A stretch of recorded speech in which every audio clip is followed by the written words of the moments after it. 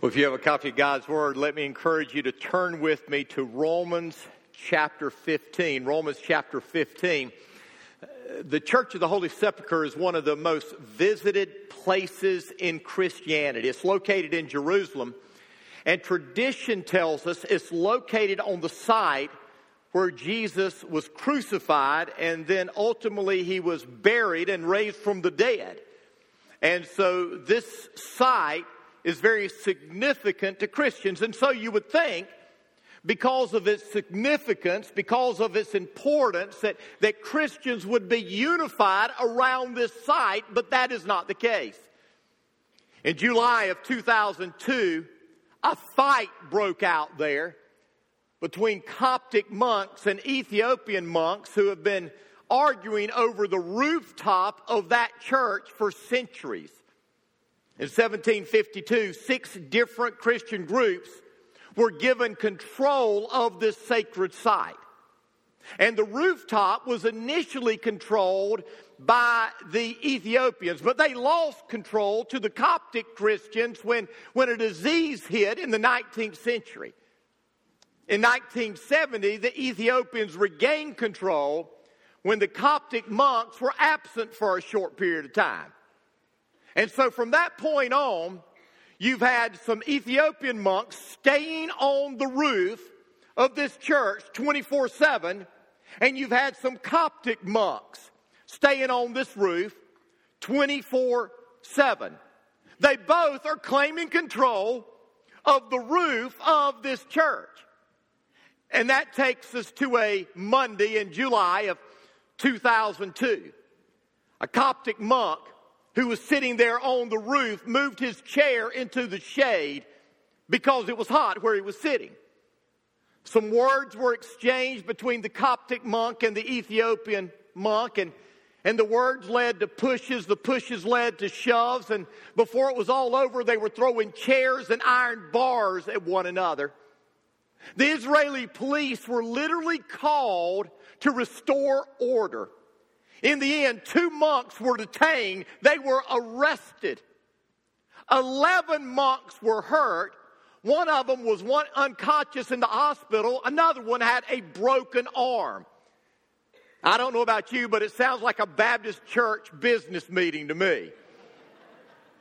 But this place that is supposed to be a place of unity in the body of Christ is a place of disorder and division. And that takes me to the 8th one another, the one that we're going to focus on this morning. We are to live in unity, in harmony with one another. Now let's take a moment to review.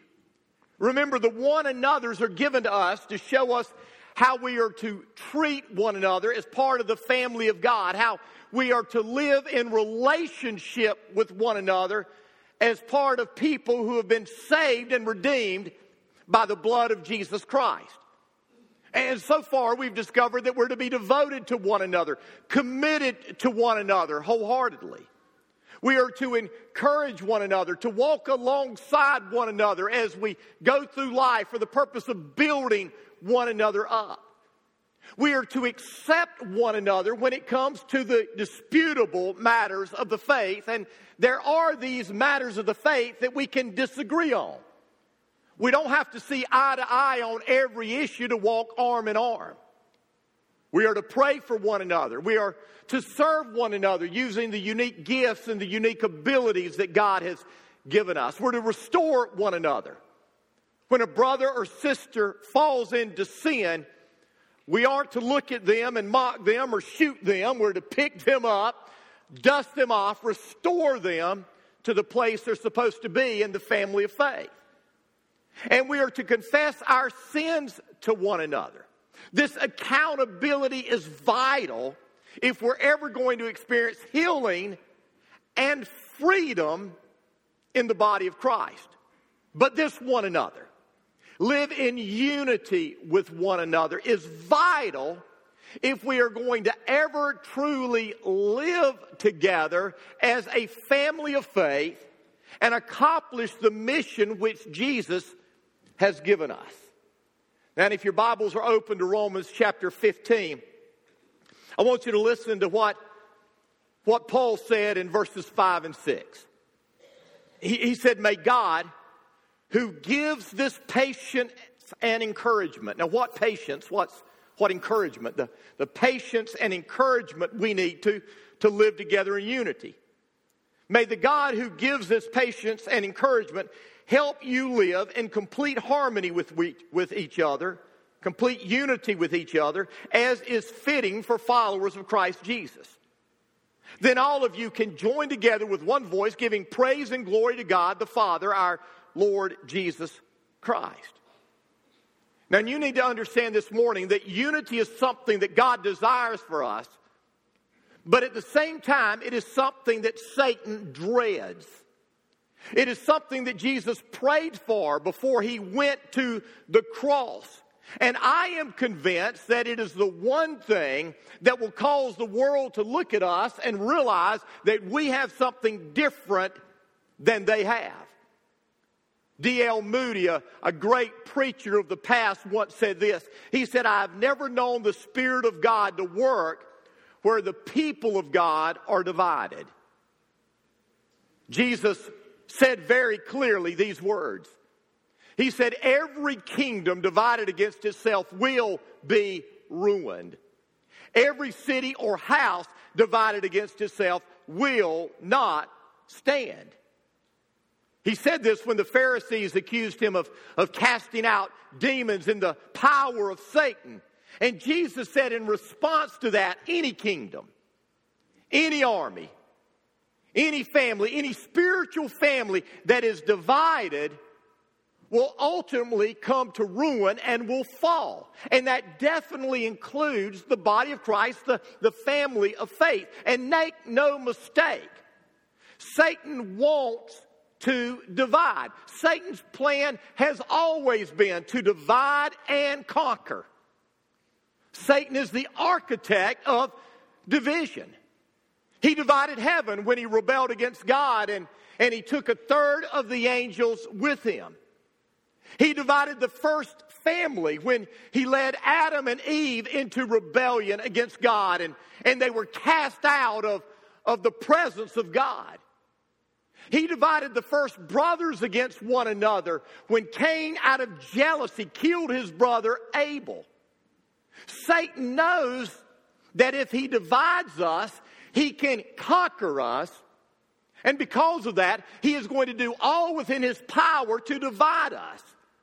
That's why we are told in Proverbs 6 of the things the Lord hates, the things that are detestable to him. The very last one is this: one who stirs up dissension in the family of faith.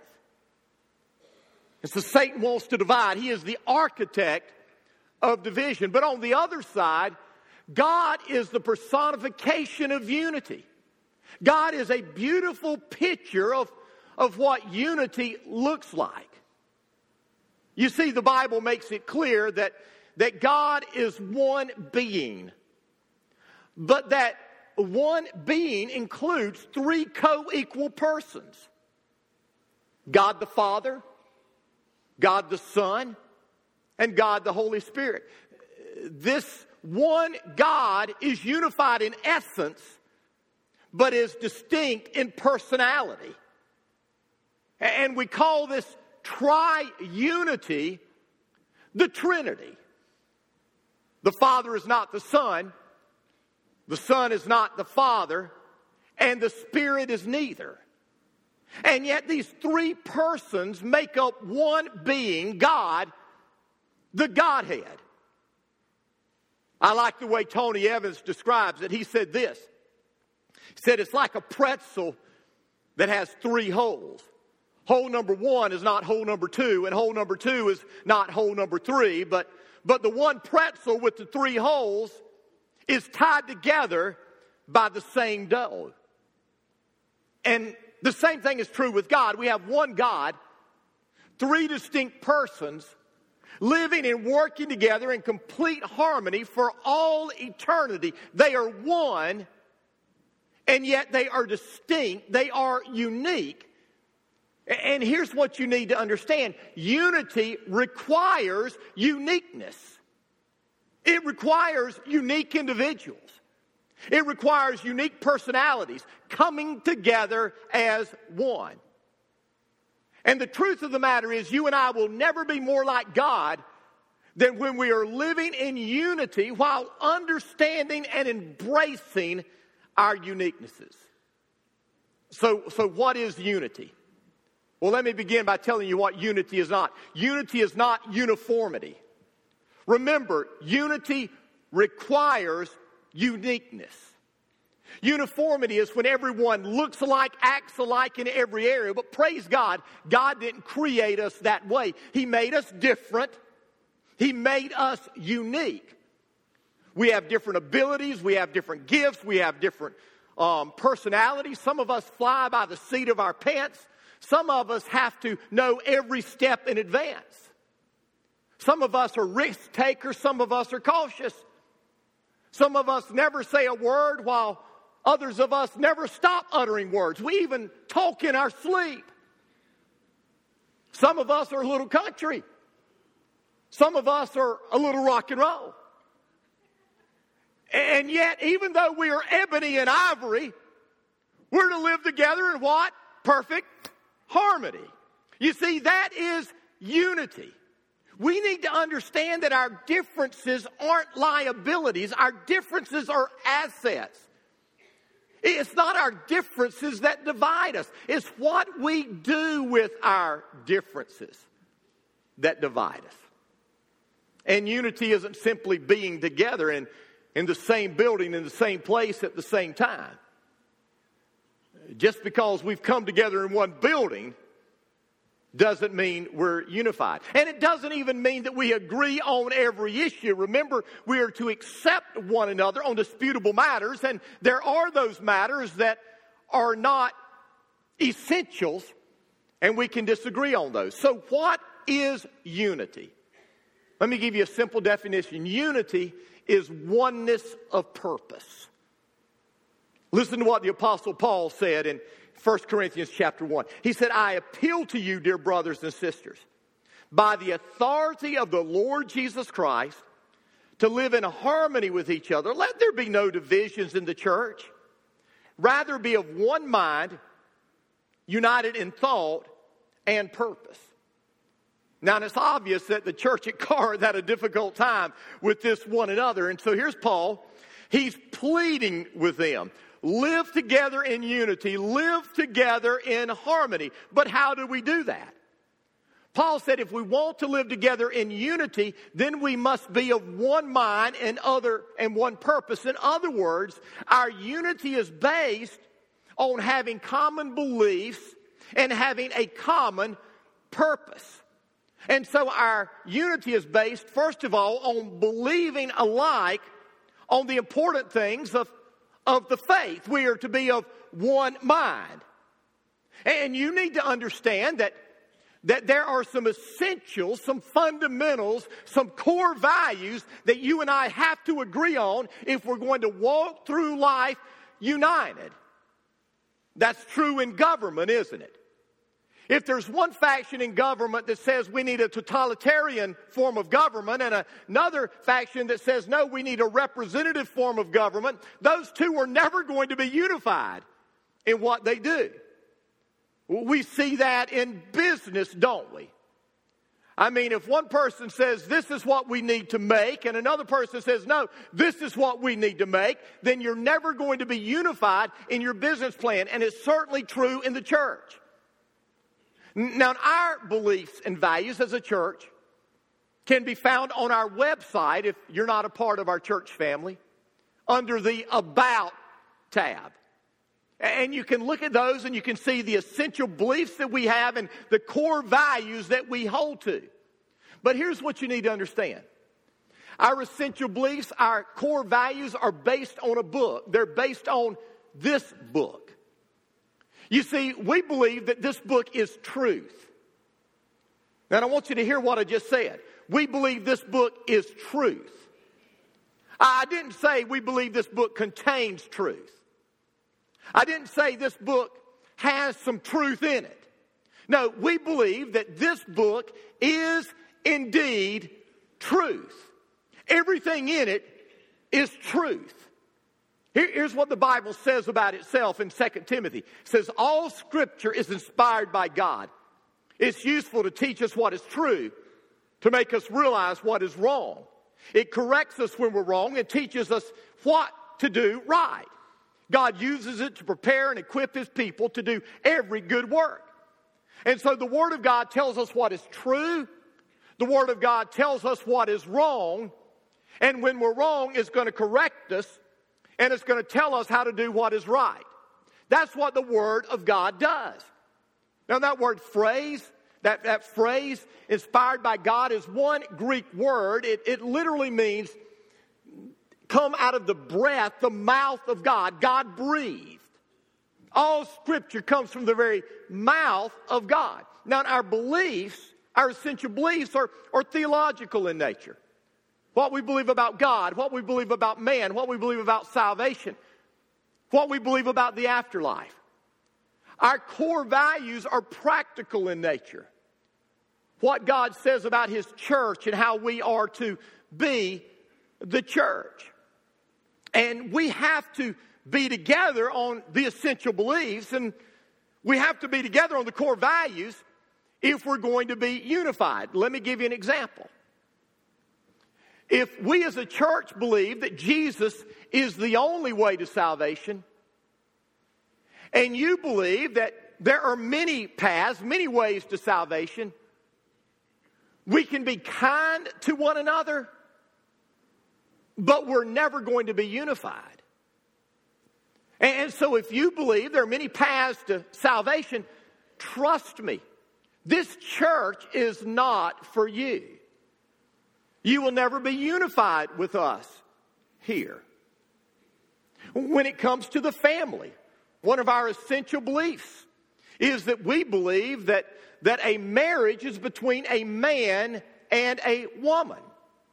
We believe the Bible is crystal clear on that, from Genesis through the words of Jesus to the words of the Apostle Paul. So if you believe that marriage is between anyone who wants to get married, or God forbid, even anything that wants to get married, we can respect one another. We can treat one another with dignity, but hear me, we are not going to be unified. And so if you believe that anyone who wants to should be able to get married, if you believe that a man should be able to marry a man and a woman should be able to marry a woman, you have that right. And we are going to love you and treat you with respect. And if anybody is ever rude to you from our church, you let us know. But we will never be unified on this, because we are poles apart. And so if that's what you believe, then this church is not for you. You see, there are some essential beliefs that we must hold to. There are some essential core values that we must hold to if we're going to be in unity. But second, our unity is based on what we want to accomplish, our purpose, our mission. And so what is our purpose? Well, our purpose is the same as all God's people. It's the purpose given to us by Jesus Himself. Our purpose is to glorify God by fulfilling the Great Commission. This church family and every church family exist for that purpose. And we will never be unified as a church family until we all gather at the foot of the Great Commission and say, this is why we're here. We're here to accomplish this purpose. You see, unity is what we see when unique individuals come together, tied together by common beliefs with a commitment to a common purpose. And it is the commitment to that cause that is greater than our personal opinions and even our personal preferences that calls us to be able to walk together in unity. And so Paul says we are to live together in unity. Unity is focusing on having the same beliefs. It's focused on having the same purpose. So how do we have unity? And how do we get there? Well, let me give you three things. First of all, we've got to recognize that the Holy Spirit is the one who gives unity. Ephesians 4 verse 3 says, make every effort to keep the unity of spirit through the bond of peace. Make every effort to keep the unity of the what? The unity of the what? Spirit. Yeah, it's up there. Make every effort to keep the unity of the Spirit. So who is the one who gives unity? The Spirit gives unity. In other words, you and I have no hope of ever being unified apart from the Holy Spirit working in our lives to give us unity. That's where it all begins. And so that what that means is God's Spirit has to be living in us. We have to be a Spirit-born believer. So how does that happen? Well, Jesus, when he was speaking to Nicodemus, told Nicodemus, unless you're born again, you'll not enter the kingdom of heaven. Nicodemus said, how can I, as a grown man, enter into my mother's womb a second time and be born? Jesus said, you don't really understand what I'm saying. Flesh gives birth to flesh. There's a physical birth. But the Spirit gives birth to the Spirit. So don't be surprised when I say you've got to be born again. And then Jesus explained it.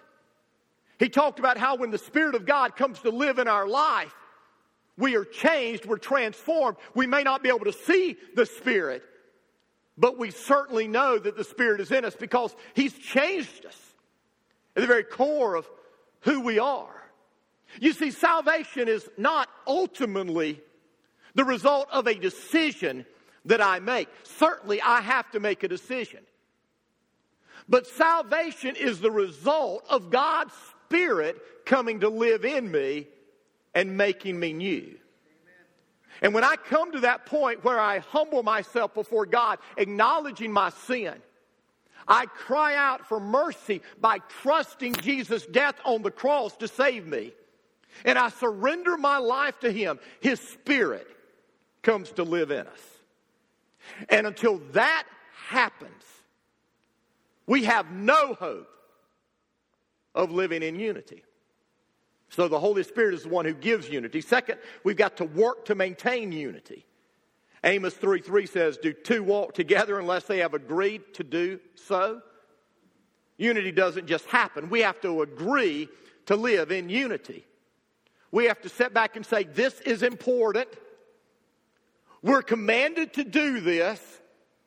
And so through God's grace and with God's help, through His indwelling Spirit, we are going to do this. Paul said in Romans 12, do all that you can to live in peace with everyone. Do all that you can. Do everything within your power.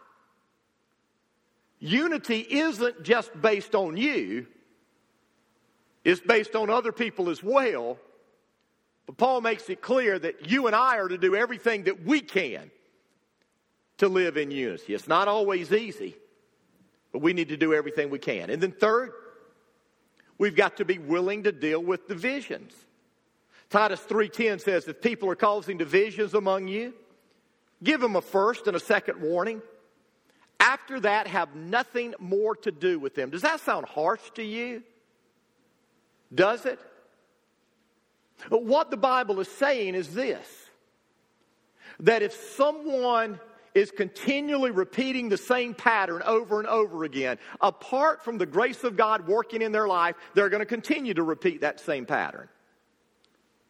And unless you're willing to allow that pattern to continue and the problems it causes to continue, you have to cut the cord.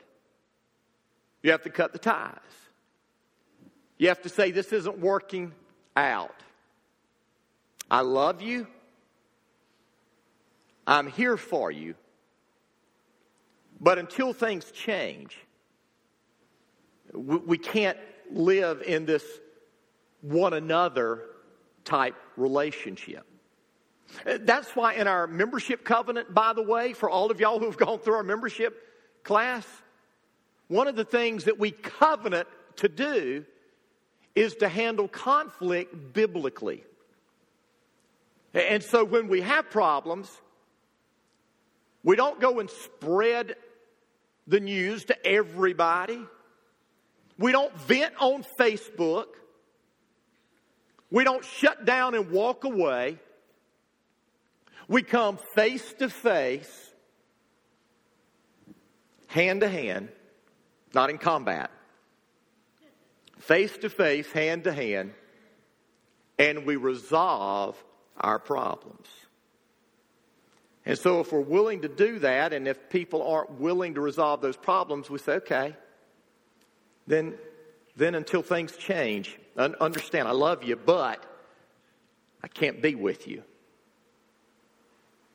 Unless we're willing to do that, we're not going to have unity. So what is the result of unity? Two things I want to give you quickly. First, it results in spiritual maturity. Ephesians 4:13 says this will continue until we all come to such unity in our faith and knowledge of God's Son that we will be mature in the Lord, measuring up to the full and complete standard of Christ. And so what is Paul saying? Paul's saying that unity is one of the things that help us become mature in our faith.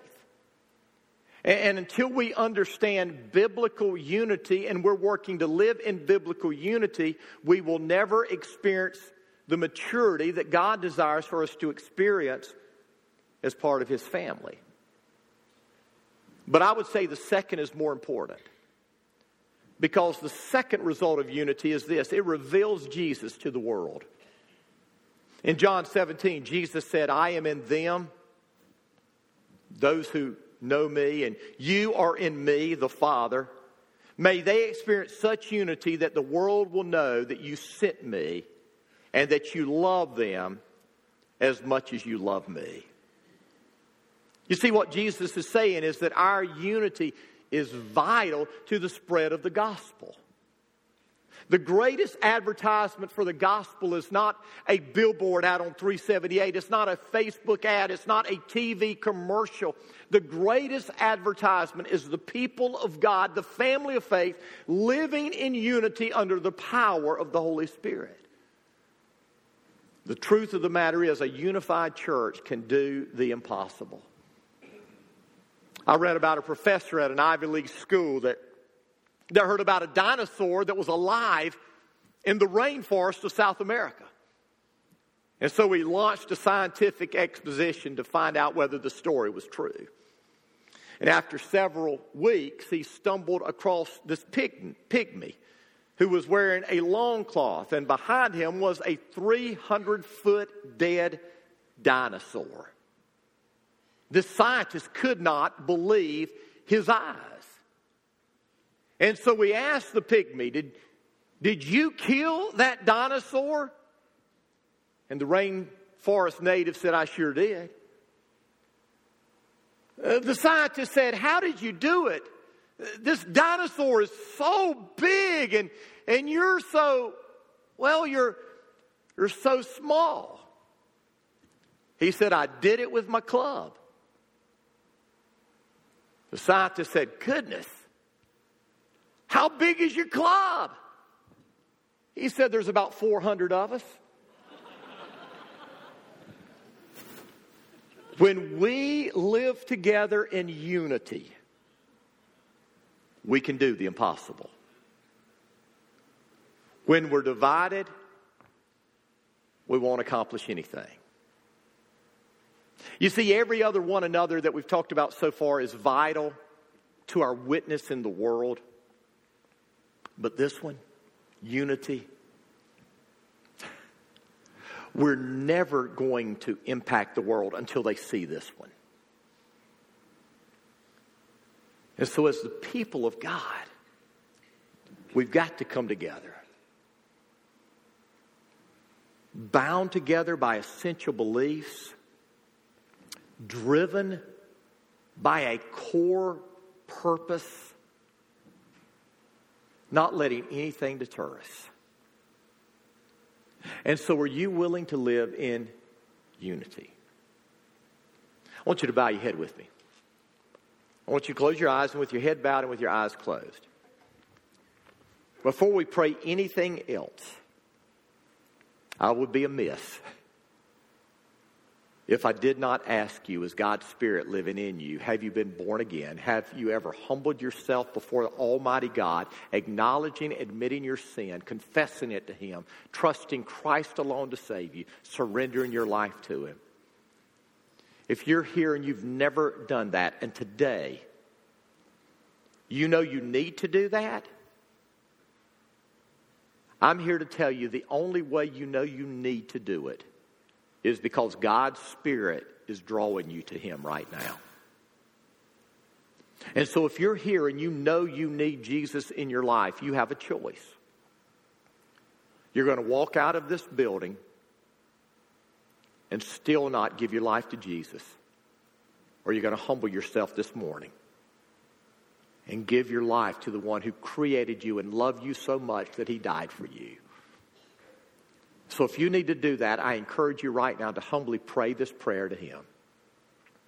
Dear God, I come to you this morning, humbly asking you to forgive my sins. I know I am a sinner. I've rebelled against you. Forgive me. I know you love me. I believe, Jesus, that you died on the cross to pay for my sins. And right here, right now, I'm trusting you to save me. I'm giving my life to you. Thank you for hearing my prayer. And based upon your word, thank you for answering my prayer. Now, with your head still bowed, your eyes still closed, if you prayed that prayer and you meant it, would you just lift your hand up quickly for a moment so that I can see you and rejoice with you? Is anyone here? Anyone here? Okay, thank you. Keep your heads bowed, your eyes closed. I want us to pray now as a body, a family of faith, especially those of us who are part of the Northside family. I want us to pray that God will unify our minds and our hearts around the Word of God and the importance of the Great Commission. So join me in praying. Father God, we come before you believing with all of our heart that you have given us a word that is true in everything it says. And our desire, Father, is to let your truth guide us and direct us into what we believe, how we live, and what we do. Because, Father God, if we can somehow, some way, just become unified around this book, what it says, then everything else will take care of itself. Father, I pray that each and every one of us will search our own hearts, our own minds. Because, Father, I know there are times when I can become proud and I can get arrogant and I can get stubborn. Lord, I know that when I'm that way, I'm unwilling at times to even see what your word says. And so, Father, I pray that we will just swallow our pride. We will, Lord, rebuke our stubbornness. And we will just open our eyes to you. And, Lord, we'll make a commitment right here, right now, to walk in unity with one another so that the world will know who Jesus is. And I pray this in Jesus' name. Amen.